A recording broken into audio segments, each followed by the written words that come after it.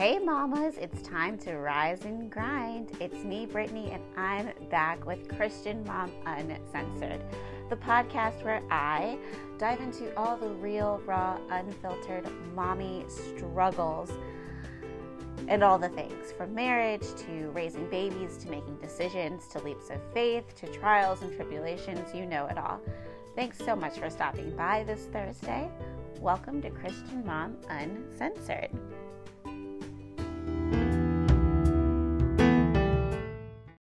So I want to talk about, one, I'm using my AirPods to record, which if you hear like a quality difference, it's because I'm recording with AirPods, so you don't have the background noise of the white noise machine, because Elliot is going to sleep, and it's just important he gets this nap today, for life and success and all these things.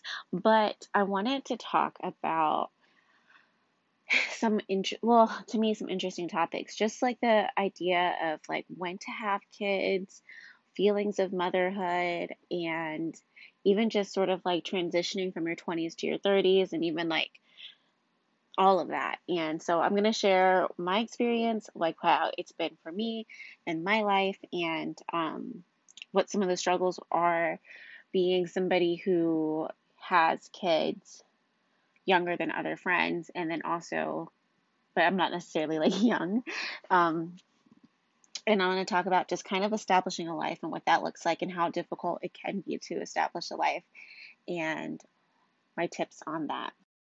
It can be really hard to set yourself up and set up your life, right? Like when you're 18 years old, you have these ideas and visions for your head. I remember thinking, I'm going to be married by 25. I'm going to have all my kids before 30.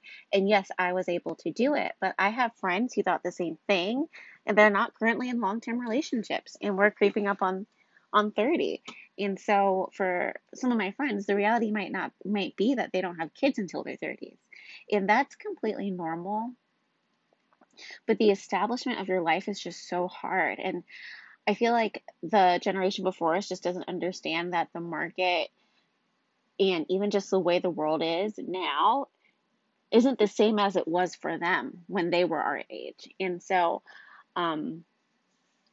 something I have a hard time with is being the first of my friends to have kids and not really having friends that have kids. And obviously, you guys know I've created this podcast because of it.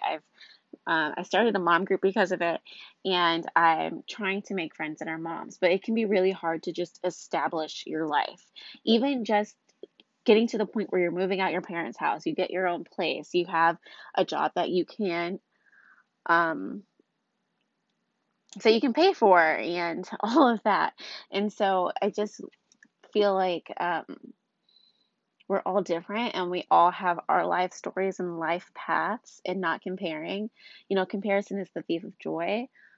Not comparing will take you so much farther than thinking about that. And I'm somebody who I feel I've lately been feeling like kind of jaded, to the point where we were watching, my husband and I, like, we're old people sometimes. And so we will watch game shows if there's nothing else to watch. Like if we've caught up on our normal not daytime, like weeknight TV, we'll watch game shows like Family Feud. There's a show called The Wall that I really like. And so we'll do that. And there was one night where I was just feeling frustrated and was thinking about how some people have so much and how some people have so little, and how like me and him, like we have enough. Like we have actually more than enough. And so but at the time I was feeling jaded. I was like, I can't watch these people win $6 million. And he's like, why? I'm like, because we don't have $6 million and I want $6 million. And it's like, it's so petty and trivial. It was really petty and trivial of me. And I've gotten back to doing my affirmations and gratitude journal since then.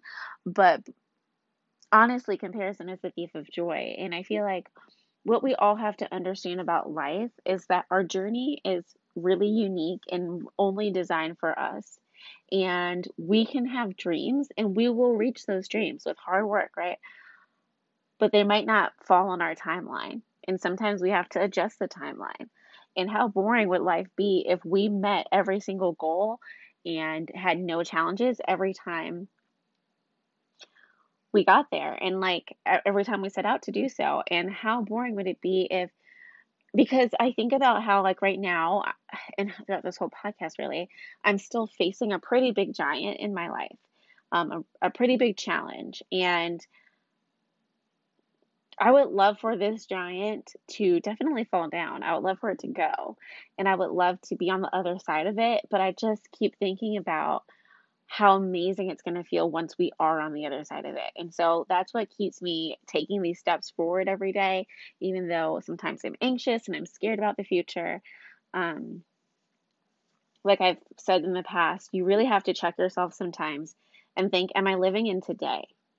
Am I living in today and not worrying about tomorrow or yesterday? Tomorrow has enough worries of its own. Yesterday, we can't change anything. So, like, let's focus on today and just having the best kind of day we can today. And so,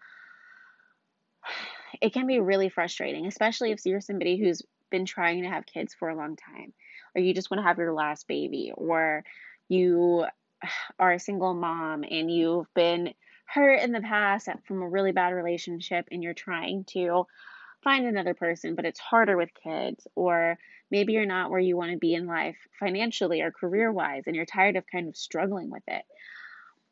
I'm not saying that those things aren't hard. I think those things are really hard. I think, you know, it can be really hard to deal with those things, but just remember, whenever you do reach those goals or get those things that you are hoping for, it's going to be so much sweeter. And I have to remind myself of that. And on another point, social media. I love social media, right? I'm trying to make it my job, right? Like I would love to just do social media and content. And but when the fact that you constantly are looking at other people's lives can really affect your mental health and how you feel about your own life. Because whether you like it or not, you can't just look at someone's perfect house and not think about your house, right? Or, you're either get an idea, like right now I'm trying to create a really cute play space for the kids. Just like, granted, my house isn't that big, but I'm just trying to organize it better because I've acquired so much stuff, even in just the year living here, that it's time to declutter and organize. And I wish I could just hire somebody to do it. I just don't know anybody. So, side note, if you know anybody who's really good at organizing and like decluttering and like setting up cute spaces, I would love to work with somebody. Because honestly, it's not my strong suit and I'm really trying for it to be. But anyway, the fact that we are looking on social media at other people's lives constantly, we naturally compare ourselves. So if you see a mom breastfeeding and you really struggled with breastfeeding and you still feel guilt about it, you see that she made it to like 9 months and you're like, wow, I only lasted 4 weeks. And then you feel bad. Or say that you are really, really like your dream is just to have a house, like a bigger house, and you see somebody just bought like a $2 million home, and you're like, what? They just bought a $2 million home. What? And you don't know. You're like, I don't know how they could afford to do that or how they even did that. And I'm looking at buying a house, and there's no way I could get that kind of place. And, you know, that's why for me with social media, I like it because I like to get ideas. I love to connect with other people. But for my sanity, I set a time limit on it every day. I can only spend an hour on social media a day, and then my phone turns it off or says like it's done. And I can click like 15 more minutes or ignore it. But most of the time, I only I only ignore the reminder if it's like internet shopping, and it stops me from doing that. I'm like, wait. I'm not done looking at things. Um, and I think that's the best thing to do. And just to appreciate what you have, because there's somebody somewhere that wants what you have. And I've had to remind myself that this week. Because I've been feeling really, really like not grateful and really anxious about things of the future that can or cannot be a problem. And I'm honestly, at least I'm saying this today, I'm honestly going to worry about it when I need to. And right now I don't need to. So I'm going to enjoy my summer vacation. Okay, so I'm at the point where we've lived in this new county that we lived in for a year, and this new kind of town that we've lived in for a year, and I'm ready to start establishing my life here. Because when we lived in Hagerstown, Ethan and I, it's our favorite place we've ever lived. We went from living in a really crappy townhouse that was roach infested to this beautiful apartment with great lighting, that faced the woods, and it was like beautiful in the winter. We lived right near a community college, and we would just walk our dog, and it was just like the best time of our lives. If you ask either of us, we will still say that's the favorite place we've lived, aside from the home we're in now, the house we're in now. And I forgot what I was going to say. Oh no. Oh, and I was really established there, and I haven't gotten to the point where I felt established anywhere else yet. So I have to make some friendships here with people that I can see weekly or, every other week and hang out with and connect with. And then also to the point where people know my coffee order. And so, like, that was my favorite thing about the place I used to live was every morning I would go get coffee, and the cashier knew me by name, knew what was going on in my life. I knew what was going on in her life. She'd tell me about her kids. She was the sweetest lady. She always had like the fresh food out, just pulling it out, and like would hand me a donut some days, or, chatting about life and everything. And I would get my coffee, and like we knew each other. It was like, and then I had my weekly Zumba class with my favorite instructor, and I loved the women I worked out with. And so I'm kind of craving to create a life for myself in that way. And since the world is opening up, and as things get safer, the more and more people get vaccinated or whatever, um, I'm ready to go to the gym and to Zumba 2 or 3 times a week and make friends and all of that. And so if you are like me and have recently moved or just haven't explored your town, my challenge for you, you know how last week it was self-care, is to do 5 things to get yourself settled in your life. And it could be, if you are unhappy at your job, look for a new job. It could be, I'm going to go walk the downtown area of the town I'm in, or the closest town. And I'm talking small town. Like, if you don't need to go downtown to the city, and find like a little restaurant, like look for a local place to eat, go to a local event. If you can check on Facebook, you can check on Eventbrite. Like I've said before, my biggest advice if you're going out of town is to get on Groupon and Eventbrite and just type in the zip code and see what's going on the week you're there. So find something to do in your local community. So like look up for an event, go to like a little mom and pop restaurant. My thing now is I want to try, there isn't that many coffee shops, but I would love to find, that was my favorite thing about where we used to live too. I would just love to find a cute little coffee shop to go to. Once a week. It could be like Saturday or Sunday mornings, or Sunday after church, or something like that. And then third would be maybe join a community group. I know that I joined a mom group. Obviously, this is Christian Mom Uncensored, so most of my listeners are moms. Join a mom group. But if you're not a mom, there's so many other things. If you want to start walking, there's groups that walk. If you enjoy flowers, there's people that like flowers. If you want to hang out, there's like singles in the area. If you're looking to date, there's like young women. Like, you just find a group that's in your area and try to go to one of those events to help you get settled, and then just start exploring the community. I think we've all been locked up for over a year, and it's summer, so I know we all are doing our summer things, but don't forget to explore where you live locally. There's so many little restaurants that my mom has been finding that we never heard of or have been to, and they're really cute and they're cool, and so she's checking them out, so I'm gonna check them out. And things like that. Or even like so something that I really, really love, really, really love, is karaoke. I love a Thursday night karaoke. You go out with like a friend or two, you can order some wings, a pitcher of beer, or some water, or whatever you want to have that night, and sing a song. And so I post it in the mom group that I'm in, hey, where's karaoke around here? And then people gave me three spots. One I didn't really feel comfortable going to. The second, I'm like not sure if I'm going to be comfortable or not, but I'm going to take my friend, and there's safety in numbers, and um, go to karaoke one week and like start establishing a normal. That was my normal where we used to live, was karaoke Thursdays, and I really love karaoke, guys. It's just a great time to get out. And so just try to get a little more comfortable. And like you can start working on your team. I'm starting to read the 5 a.m. Morning Club, I think is what it's called. And it's been around for a while. Like this concept of like waking up earlier. And if you do that, like how it helps your productivity and everything. And I personally think 5 a.m. is a little too early for me. It might actually not be, but I'm not interested in that. So I'm gonna do like a 5:30 a.m.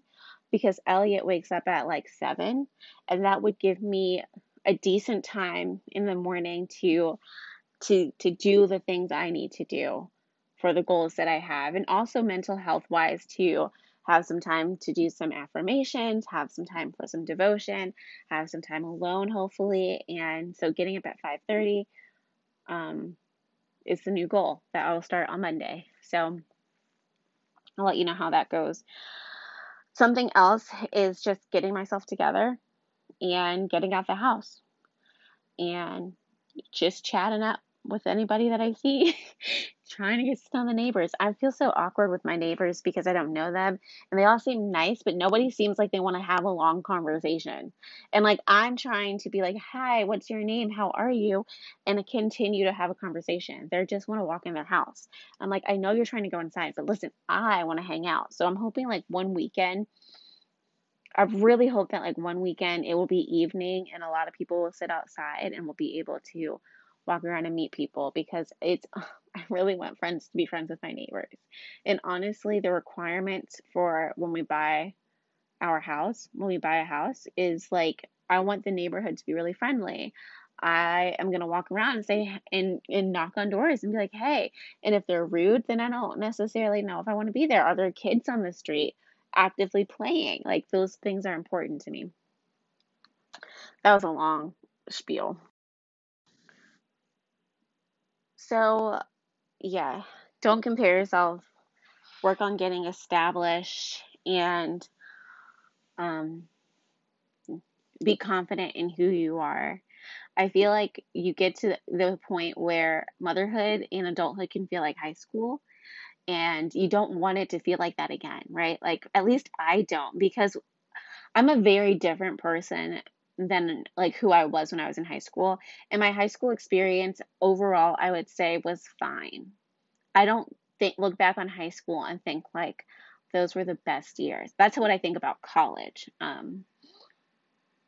And so I just always want to be my outgoing, bubbly self that does what she wants when she wants to. Like, that doesn't hold back. I used to always say the world is your runway.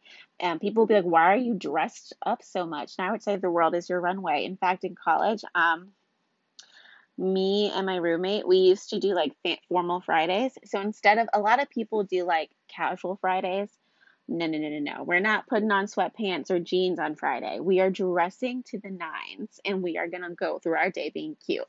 And I love that about us. And so I generally feel better if I just get dressed. So for a long time with COVID and having a newborn and I'm just constantly breastfeeding, I've been living in like flompy clothes. And if you're a mom of littles, you might relate where you kind of are just putting on whatever. But recently I've been buying more like trying to rebuild my closet, and I really really really want the time. I just don't have it to clear out the closet and get rid of stuff and set my closet up really cute. Do the same for Mia, do the same for Elliot. Like I would love to do our closets over because we're kind of just living in whatever, except for the kids. Like their dressers are organized. Um, and that's where most of their clothes are. The things in the closet are off season, but and probably won't fit this season because kids grow. You guys know how kids grow. But I just want to define my adult style. And I was really into the mom style for a minute, and I really still am. Like biker shorts, a t-shirt, a baseball hat, and sneakers with like a Starbucks coffee is a whole vibe, or a Dunkin' with the cold foam. Yeah, that's a whole vibe. I'm with it and I love it. But I want there to be days where I dress specifically like a mom for like mom errands, and then days I dress like me. And I feel like you have to have your own identity and find yourself again after having kids. It can be really hard not to get sucked into the mom role and to just only focus on being a mom, which is good and great and well and fine, but it's really important that you still do the things you love. Like Brittany loves karaoke. Brittany loves to sit on a patio and chat with some girlfriends and have a mojito. Brittany loves writing. Brittany loves dancing. Brittany cares about people. And so, like, being who I am, I need to make time to, like, maybe I go to karaoke once a month. It doesn't have to be every week, but let me just make my monthly appearance and start there. Um, and maybe I dress up on a certain day of the week because I feel like it. Let me put on makeup twice a week. I don't put on makeup at all now, and it's probably good for my skin, and my skin actually looks really good. But I still prefer how I look with some eyeliner and some lashes and some earrings on. Like there you go. And some a little bit of bronzer. Bronzer is my whole life. I love bronzer. A little contour. I don't contour hard, but like, liven your face up a little bit. I actually just started using highlighter and it changed my life. So I just want to remind you to find yourself again if you've forgotten to. On a different note, I want to talk about how important it is to research. I think that when you become a mom, you initially and naturally become protective of your kids. And so I just want to remind all you mamas out there, if you're putting your kid into a school or a daycare or hiring a nanny, and even when it comes down to food, you really do need to research, background check, look for reviews, talk to people before you use things. Or I'm more so talking about going to like daycares and things, because you never know what kind of people they're hiring. So research is important as a mom. And I know that when I had Mia, I was really concerned. And even with Elliot, I mean, it's always different with the second baby, right? Like, they're going to be fine, so you're a little more lax. I was really, really concerned with food. Like, was she eating organically? Was she eating healthy? What was she eating every day? And I checked the ingredients on everything. And even now, I'll say this. There are people, and you might be one of these people, who make your own baby food. I did that with Mia for a time. Or you make baby-led wean, which is what I do with Elliot. And I mean, he is he's almost 9 months now. I can't imagine just giving him purees right now. Like, that would just be so weird to me if I was just giving him purees. But anyway, But when I had Mia, I know that a lot of moms were wondering, like, okay, so how did you start food with your baby? And so I'm going to tell you how I did it and what I did and all of that. So with Mia, like I said, I was really concerned. I made her own baby food for a while, and I was working full time out away from home. And so I started buying pouches.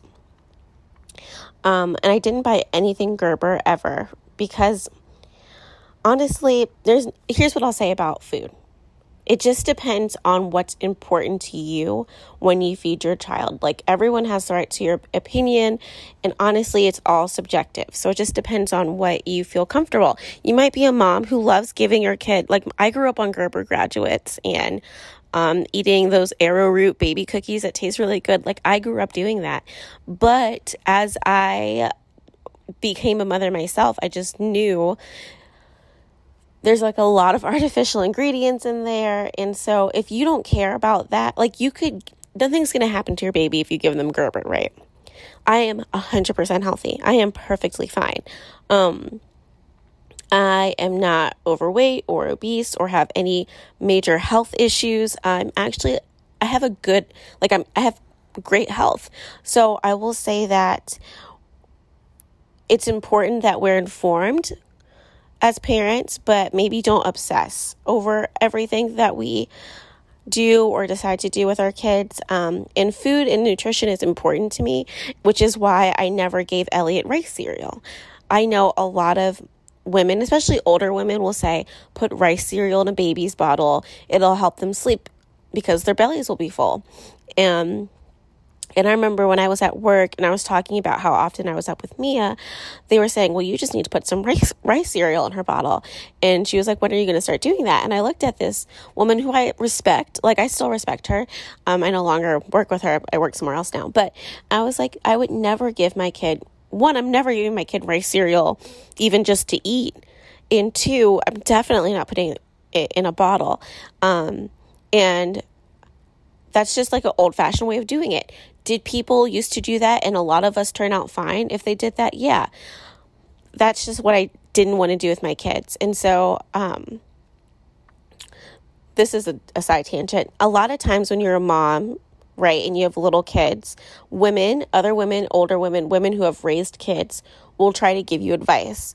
And they mean it with the best intentions. They have the best intentions sometimes, because you guys know when there's somebody throwing shade. But in terms of discipline, in terms of food, in terms of nutrition, we are always evolving, like as a society. And so obviously what you did in the 90s or the 80s is very different than what I'm going to do in 2021 for my kids, because we know better. And when you know better, you do better. And so it's hard because you don't want to look at, somebody who you might respect or maybe even like a family member and say, that wasn't like the healthiest thing to do. Because obviously their kids turned out fine. And just because it wasn't super harmful doesn't mean it was like the best choice. But anyway, back to food. I will never judge a mom who feeds their kid Dino Nuggets, Gerber Graduates, Chef Boyardee, SpaghettiOs. I will never judge a mom who does that. Am I a mom who does that? No. One, I tried to give Mia some SpaghettiOs. She doesn't really like them. I tasted them. They're so irony. Like they taste like I don't like them either. I was like, oh, you don't eat this. I guess it's just like you get older, you realize some things are gross that you used to like. And if you like SpaghettiOs, cool. If you give your kids SpaghettiOs, cool. I'm not judging you. Like I said, I won't judge you also if you are an entirely gluten-free household, you're all vegan and everything is organic and homemade. I won't judge you for that. For me, it's important to have like a healthy balance, right?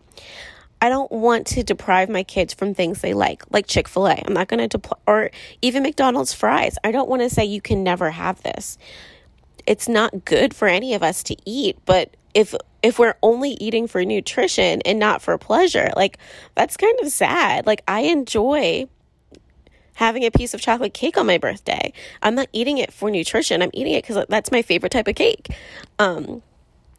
And so this just turned to a long, like random side tangent. But when it comes to our kids, I think as parents, when it comes to discipline and it comes to food and it comes to pretty much everything, we have to find, a healthy balance. And so that's what I have to say. And in terms of food, I highly recommend baby-led weaning. I also feel like sometimes I'm the type of parent who has a little crunchy in her and like a little silky. And if you don't know what that means, crunchy parents are parents that you're all organic, you baby wear, you co-sleep, you breastfeed. And then silky parents are like formula feed, put the baby down, like, let their baby watch TV. And it's not like one form of parenting is good or bad. It's just that there's a difference. And I'm honestly a helicopter mom. I wish I wasn't, but I am. And I don't think I can change that. Or even if I can loosen the reins, but that doesn't mean my insides are not going to be anxious. And when I say I'm a helicopter mom, I mean like when I'm at the playground, my eyes are on my kids, which is smart, right? I definitely have like the paranoia of there's bad people in the world. Let me make sure my kids are safe. There is this one park we go to, and a lot of times it'll just be, it's typically on Saturday mornings. I'll take Mia and Elliot, and Ethan will mow the lawn. And typically there's not really any other kids there. Sometimes another kid will come depending on how early we go. But if we go at like 9 a.m., which is what I kind of prefer, like we wake up, we eat breakfast, we get dressed, I grab my Starbucks, and we head straight to the park. There's usually no one else except for some old people. Like actually a lot of old people like to walk the trail and stuff. And so we will go hang out there. And then I'm not as concerned. Like I'll let her walk from the car. So literally it's like the parking lot, you park the car and you're at the playground. So like I'll let her walk from the car on the sidewalk to the playground. But if there are other kids and adults and we roll up, she needs to wait until I'm ready to walk with her after I get Elliot out the car and everything. And so it's just about like having balance. Like what age would I let Mia walk home from the bus stop? Well, it depends on where is the bus stop. Is it at the top? So when I was growing up, I had some weird schooling, as you guys know, like weird history. But when I lived in a house at the very end of the street. So like at the very back, it was kind of like, I don't know if it's called a cul-de-sac, but there was no outlet. So like if you drove, and it's the same with my street now, if you drive into our street, you're going to have to like turn around to drive out of it. Like there's no outlet. And so my house was towards the end of the street. And so actually it was like 3 houses from like the circle at the end of the street. And then so there's like maybe 7 houses or maybe 8 houses. There's like a lot of houses. And then at the top of the street is where the bus stop was. And I only went to kindergarten. So I don't even know. Oh no, I went to first grade too. I didn't go to second grade. Then I got homeschooled. But I'm thinking, would I let Mia as a second? My mom met me at the bus stop and took me to the bus stop every morning. Again, I was only a first grader. What age would I let Mia do that if in our future neighborhood it's a similar scenario? And I'm going to say like double digits, like 10, 11, and it depends on maturity. The biggest thing for me with Mia and the bus stop and my kids, this is a whole other random side tangent.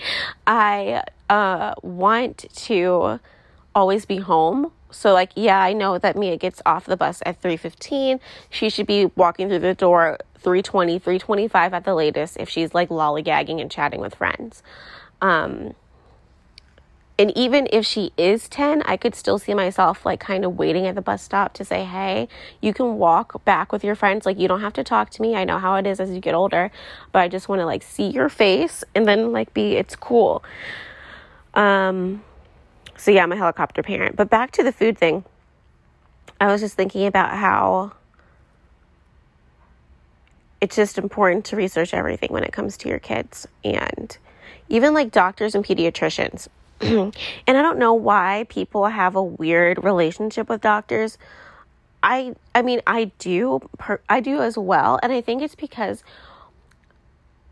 for instance, like when you gave birth, for me, it was really important to have a doula. Next time, would I have a doula? I don't know. Actually, next time I might want it to be just me and E if we have another baby one day and down the line, not anytime soon. I kind of like the intimacy of just you and your partner. I love my doula. I highly recommend my doula. If you want her information, I will send it to you so fast. It was amazing. My birth with Elliot was amazing, but I just love the intimacy of just like the two of us in like a really low lit room. But when it comes to doctors, I think it's just like you have to, and the reason why there's so much fear around birth, this is a whole nother conversation, is I was so afraid to give birth because of the pain of, actually giving birth. But there's so much fear around, for me, around having a hospital birth, because I knew that statistically Black women, die more in childbirth than any other person. I knew that the C-section rate at a hospital is like exponentially higher than if you were obviously at a birthing center, they can't do that, or at home, you can't do that. It would only have to be for an emergency. And I feel really thankful and grateful and blessed that with both of my births, I went into labor really, really well knowledged and well equipped with all of the tools I needed. And my birth partner, who was my husband and is my husband and will always be my husband, was a stand-up birth partner, in the sense that I felt better because he was going to be there. 2, we talked about my keywords. We talked about what I wanted. We talked about how I wanted to go natural for as long as I could. And if I couldn't, that would really suck, but I'd like to go naturally. And I didn't, honestly. Do I feel like a failure? No, they both still came out vaginally. That was my ultimate goal. So hooray, I met those goals. And if you've had a C-section, that is beyond your control. Like, you did everything you could. There was nothing else you could have done. And with Mia's birth and Elliot, they both had like scary moments. I feel like all births have like a scary moment just because it's like a weird health experience. Like, nothing bad is going to happen to you. You and your baby are going to be fine. There's just moments where you're like, what the heck is happening? And with Mia, Ethan knew that he knew the intervention conversation, and he knew the delay strategy of, if they want to give me Pitocin, can we try a different position? Can we try the peanut ball first? Can we give her another hour and see if she progresses? And that kind of conversation to kind of ward off things that make labor worse, because Pitocin contractions are 10 times worse. I am telling you, I've had Pitocin with both of my kids. It really, really, like, I was handling the contractions fine. Like, they still suck. I could handle them though, right? Like, I could breathe, I can move, I could do my thing. You give me Pitocin and it's almost like, what? So yeah, anyway. But in terms of like trusting your doctors and stuff in your birth experience, I just kind of went in guarded, knowing that if I go to my OBGYN office where I see 4 doctors and one of them may deliver me, are they going to let me do what I want? And also, when you're there, there's residents, and kind of like Grey's Anatomy, there's like residents and interns, and they're going to be there. And I gave birth at a teaching hospital, so they were like, can people come in the room? And I was like, yeah, let them learn from me. I don't care. And I was really lucky that both times they let me do what I wanted to do for as long as I could. With Mia, I was in labor for 37 hours. Okay, so it was a long labor. By the time I got to the hospital, it was probably like, it wasn't fully 24 hours, but my water had broken. And so when your water breaks, they want you to give birth within 24 hours. And with Mia, she was born at like 2:00 in the afternoon, and my water broke a little bit before then. So we were up against a deadline. Like, it was very soon that they wanted to do a C-section with her. And then it was like, all right, girl, this is game time. Let's go. And she came. And then with Elliot, he was faster. And so I hope like the next one would be faster, even faster. Because with Elliot, I don't know. Like, birth is such a weird experience because it is a very hard thing to go through. I think it's beautiful. I think it's spiritual. You can handle it if you're pregnant. Honestly, what's so weird about it is I would honestly do it again. Like, it really is hard, but like, it's also magical. Like, I would do it again. So, but I knew, like, with certain doctors, okay, if I write out a 5-page birth plan, they're going to laugh and say, haha, you have no control. And in the way you don't know what's going to happen when you get there. But if you and your partner, here's what I found was the most important. When you first get to the hospital, if you're having a hospital birth and you have specific goals in mind, because at home and at a birthing center, they're a lot more, like, they listen to you. Like, you have to have a voice in the hospital. Like, you can't be somebody who's quiet and shy. Like, you have to have a voice. And so make sure you and your partner are the ones that know your birth plan front and back, especially your partner. So Ethan knew, like, they first wanted to do Pitocin. He was like, can we give her some more time? When they were asking if I want an epidural, he was like, well, let's not talk about that yet. Is there something else she can have? And so then I was given Stadol instead of an epidural. And so he was really good at being like, I told him, like, if I'm in the middle of a contraction, right, I'm not going to be thinking clearly. My goals might fly out of my radar. I need you to make sure you know what I want and like advocate for me. if they're going to put something into my IV, ask them what it is. Like, I want to know what's going on. And he was really good at that. And he was like right by my side the whole time. And it was just the sweetest birth, Mia's birth. My whole family was there. It was just so sweet. Elliot's birth to me. Okay, guys, this is where I'm uncensored. Was a little lonely. Isn't that crazy? And I had a doula. And let me tell you why it was a little bit lonely. It was magical in the sense that we got there and everything was aligned for us. You can listen back to that episode if you want. But when it came time to have him, and that's why a lot of times it's just me and Elliot, because there really was just us a lot. I had gotten an epidural, right? I was going to sleep. Now, I still felt intense pressure. I still felt everything. I remember going through transition and shaking. I remember all of it. And so I remember I was trying to get some rest. My doula was trying to get some rest. Ethan was asleep on the couch. The couch is way far away from the bed. So when I had given birth to Mia, Ethan did sleep on the same couch. But my mom had come back and was in a chair next to me. So, like, she could hear my every, like, whine and whimper and things like that. So, like, she knew what was going on. At this point, my doula walked away to take a break, have a snack, kind of breathe, get out the room for a little bit. Ethan was asleep on the couch. And I'm in the bed by myself, shaking, going through transition. And then also, I started pushing, right? Uncontrollably, like, Elliot, it's time to go. Like, it is really, really true that when it's time to push, your body just is going to start doing it. Like, you literally can't control it. And I remember thinking, like, I can't control it. They had just checked me. I was like at a 7. I wasn't even there yet, or a 6. And like, they checked me like 45 minutes ago, like 45 minutes before I pushed him out. They were like, you're at a 6. We're going to like go to sleep, like get some rest. We'll see what happens. And they gave me Pitocin and an epidural. Ethan's asleep. I'm pushing and shaking, and I can't, like, I'm at a place where I can't yell, right? Like, I'm like, I just can't.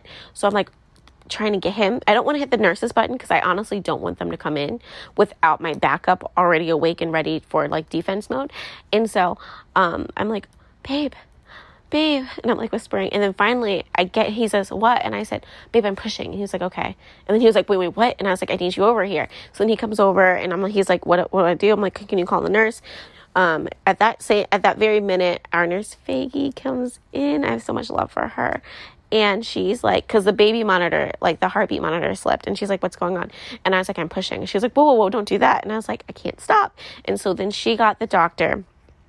Doctor comes in and she's like, oh, he's here. Like, there's his head. All right, I need you to roll over and push. And they don't know how long he's been there. And that's why the heart monitor, like, that's why Faggy came in, like, they couldn't hear the heart monitor anymore because he was out. Like, he was almost out. And so then I pushed him out, and then it was woo. His birth was fast. I don't know why I just told you guys that, but I'm just reminiscing now about my birth. It's really magical. And like really sweet. And honestly, those moments are so weird because I think like I'm holding, right now Elliot's asleep in my arms. I'm holding my big 9-month-old baby. I know his personality. I know his temperament. I know what he wants when he wants it. But when they're new like that, like you're just getting to know each other. Like, yes, you've carried him this whole time. And then they come out and then he's finally on your chest. And you know, like he and you instinctively and like intuitively just like are connected, and he knows who you are and he trusts you and he needs you and whatever, but you still don't really know him. And then you are like the hardest part is that you are running on no sleep, and then they just leave you with the baby and you're still not sleeping. And I remember being so frustrated when I was in the recovery room. I forgot what it's called, like the mother baby suite or whatever. After you get all cleaned up and you can finally like get to the next place where you can walk on your own and stuff, you have to be able to walk and go to the bathroom and everything by yourself before you're transferred there. And so we're transferred there, and I'm nursing him nonstop, which is why he's a boob baby, but I'm really proud of it. And I remember they would walk in and be like, you're feeding him again? And I'd be like, yeah, it's been like 30 minutes. It's been like, not 30 minutes. I'd be like, yeah, it's been like 2 hours. It's time. Or if it was like an hour and 45 minutes, I'd be like, let me just see if he's hungry. And I would be holding him the whole time. And they were like, just lay him down and go to sleep. And I'm really bad at this. Just laying the baby down is not my gift on this earth. And even Ethan is like, let's just hold. And then, like, when you lay them down, you just want to hold them. So it's like, why not? I'll just hold your baby.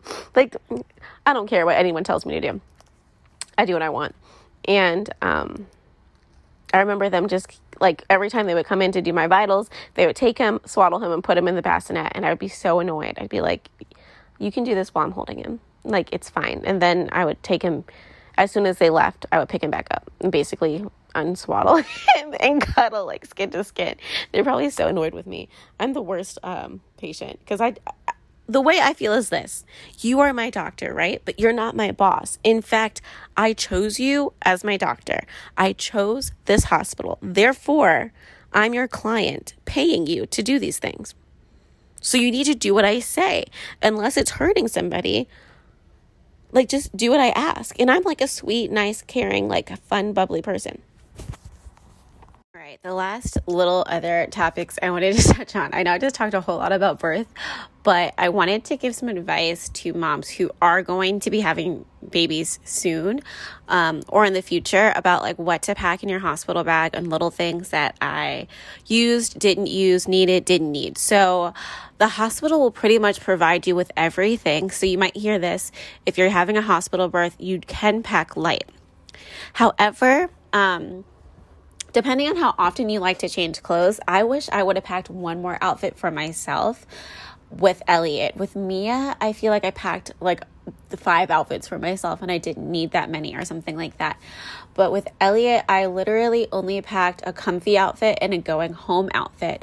And typically that's all you're going to need, because you're going to do your whole labor delivery thing, go to your room, still probably in the hospital gown, right? And then once you feel up to it, you can finally get in the shower and then change into your comfy clothes. And then after that, change into your going home clothes. And so my comfy clothes were, they said like you don't need to pack pants. I like comfy pants, so I packed pants.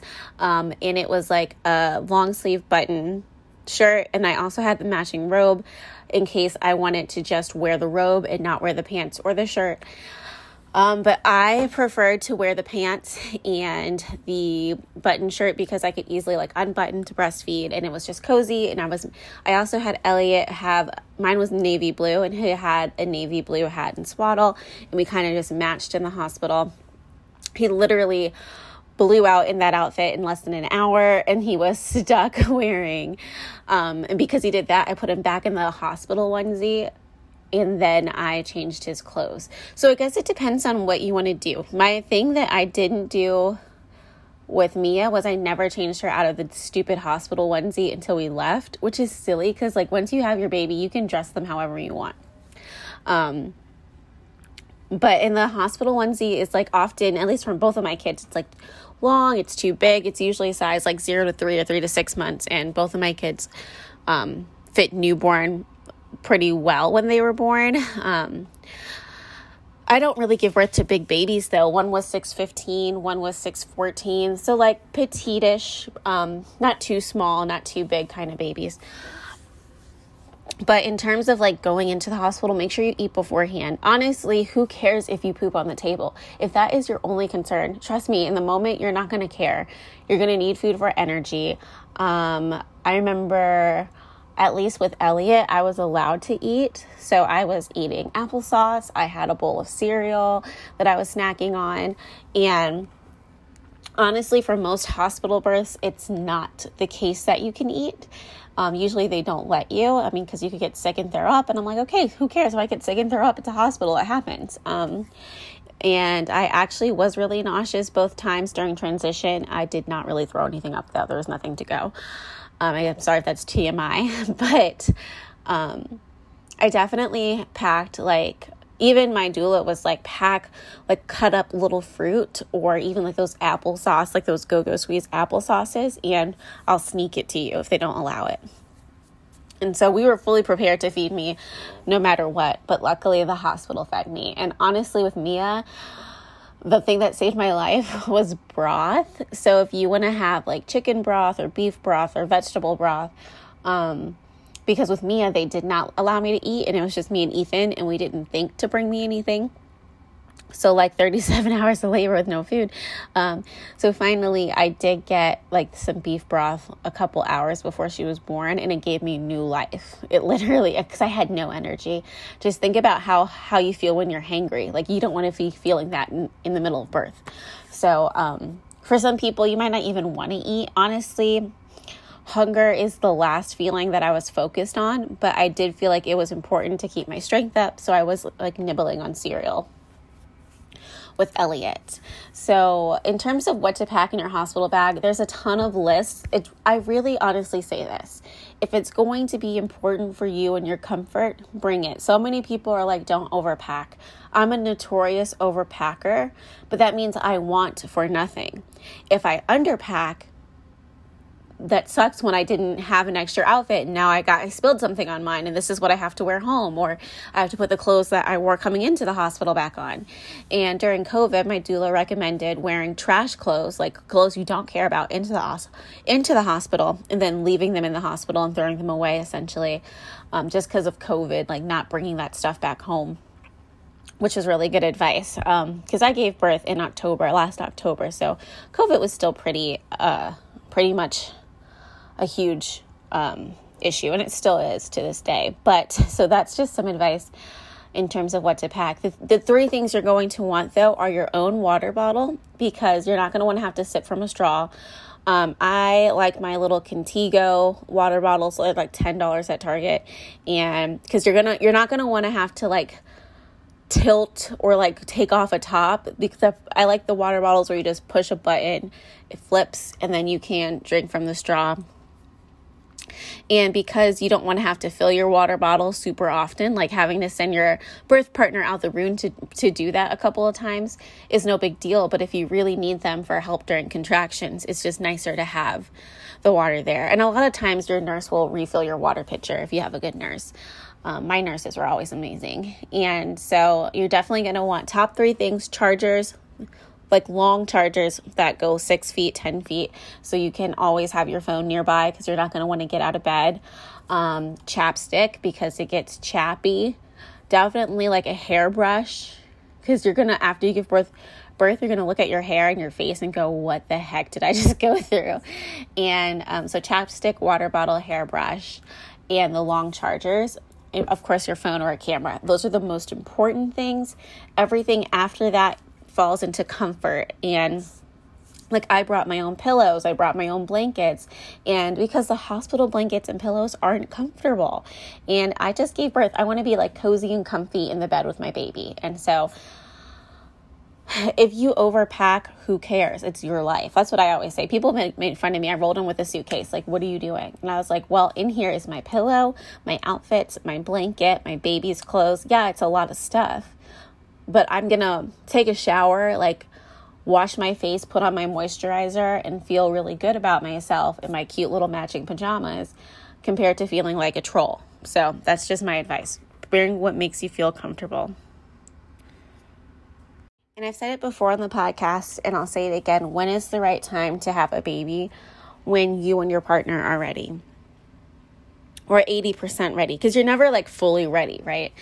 People always say, wait until you have this much money saved in the bank. Wait till you buy your own home. Wait till you are working your dream job. And a lot of times if you wait till like those certain goals, you're going to be waiting a really long time. And there's nothing wrong with waiting until you're like comfortable, right? So I say when you're comfortable, when you know what your maternity leave is going to look like, when you know what you might want to do after maternity, after the baby's born, things like that are things that you're going to have to consider. Like, am I going to want to return to work?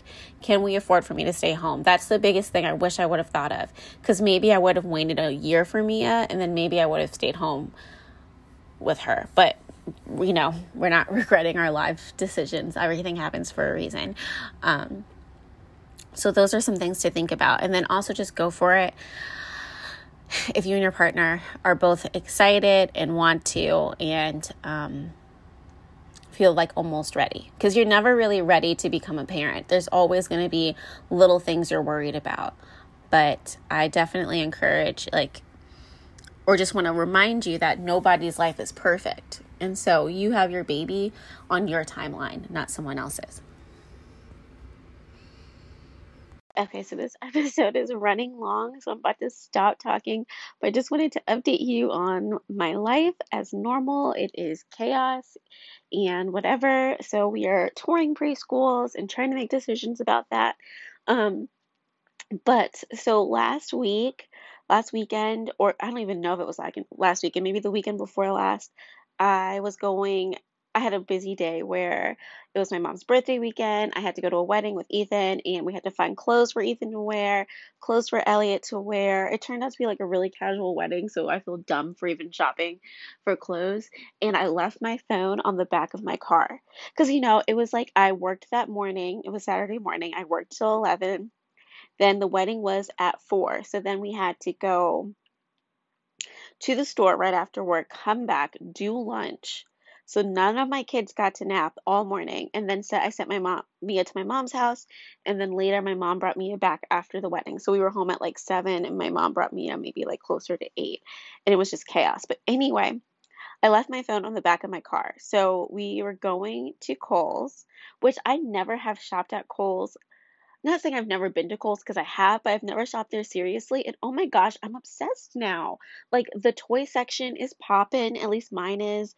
Lauren Conrad's Kohl's collection for babies is really cute. If you're like me and you don't want to put your boy in like trucks and balls, like I don't want him to be covered in dinosaurs, monster trucks, or basketballs.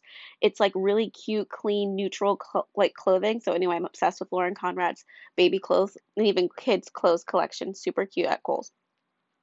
Lauren Conrad, if you sponsored me or like want to be my friend, that'd be amazing. Love the hills. Anyway, so I left my phone on the back of my car and I didn't even know I did this. Like we were running around town. I thought I left it in the house. And when we got back from the store, I told Ethan, like, hey, can you call my phone so we can find it? I need to charge it before we leave. And when he did, some guy at a construction site up the street was like, hey, yeah, I have the phone. So apparently it rode on the back of my car up the street past the high school that was near my house and fell off. And luckily, this guy is doing some construction and he found it. Because, guys, you guys know iPhones are expensive. I don't have the protection plan. I'm an idiot. Because I've never really broken my iPhone before. Like, I've never had an issue. And it's like a 12, so it's like not the newest one. It's just like a regular 12, but it's newer. And these things are expensive. And so I'm so thankful he found it. And so then I get it, and my screen is cracked. It works fine, it charges fine. Like, thank God it's not seriously damaged. But the screen is jacked up. The screen is cracked. And so I can't take selfies. And if you don't know, most of my social media is done using the selfie part of the camera, like either on a tripod and I set the timer or just like me holding my phone. Like selfies are how we do social media. So I've been struggling for the past 2 weeks without my selfie function. But we're going on vacation on Tuesday. So I scheduled to have Best Buy fix my screen and I'm hoping they can do it on Friday.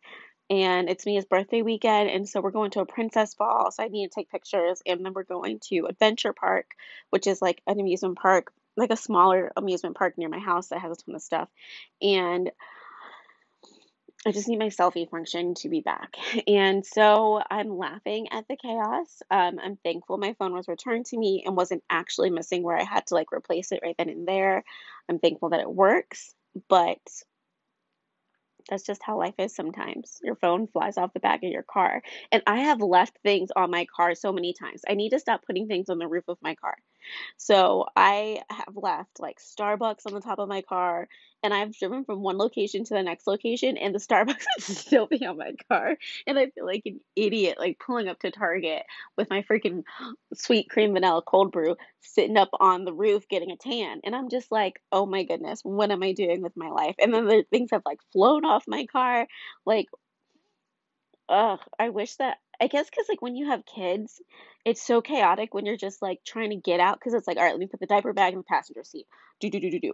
All right, kid one in the car seat. Snap snap snap. Kid two in the cart seat. Snap snap snap. Kid one is crying. Here's a toy. Kid two wants a snack. Here's a snack. And then it's like run around the car, get in the car. Okay, AC settings are good. I have to adjust the mirrors if my husband's driven because he is 6'1" and I'm 4'11" and a half, so we don't see the same way. And then we go. So of course, if I put my phone or my freaking Starbucks on the roof, it's gonna get left because I get distracted. And so this is just a PSA to like don't put your stuff on the roof because you'll leave it. And if you're good at, I was doing a really good like long time without leaving stuff on the roof, but things were just really chaotic that day. But anyway, so that was this week's episode about birth and a whole bunch of other random things. I feel like I haven't talked to you guys in forever. As always, don't forget to rate the podcast in Apple iTunes. It really means so much. It's like a small podcaster, like a small, not like small business, but like kind of like podcaster. It means a lot for visibility. And I hope you guys have a really, really great weekend. Summer is flying by. So I just want to encourage you to get out if you haven't gotten out, book a trip if you haven't booked a trip, do something fun, get in a pool, go to the lake, Google, get on Eventbrite, find a wine event, like do something fun because it's summer. Before you know it, it's going to be dark at 4 p.m. and we're all going to be crying and buy our solar lights that like help us with our winter depression that happens to me. All right, anyway, enjoy your week. I love you all, and I will talk to you next week. Bye, guys.